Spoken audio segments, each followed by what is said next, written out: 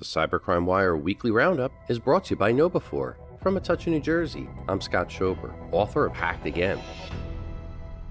The government of Chile reported that a ransomware struck the Chilean telecom giant GTD.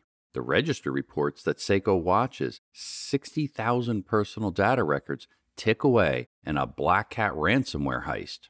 The Detroit News reported that hackers gained access to personal info on up to 230,000 individuals, the University of Michigan said. American Family Insurance experiences outages and is investigating unusual activity in its network, as reported by Milwaukee Journal Sentinel. The Irish Independent reported that thousands of drivers have had sensitive data exposed to hackers in a major IT breach.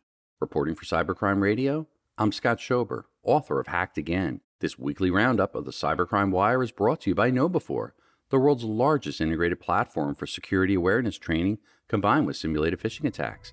Visit knowbe4.com to learn more. For more breaking news, visit cybercrimewire.com.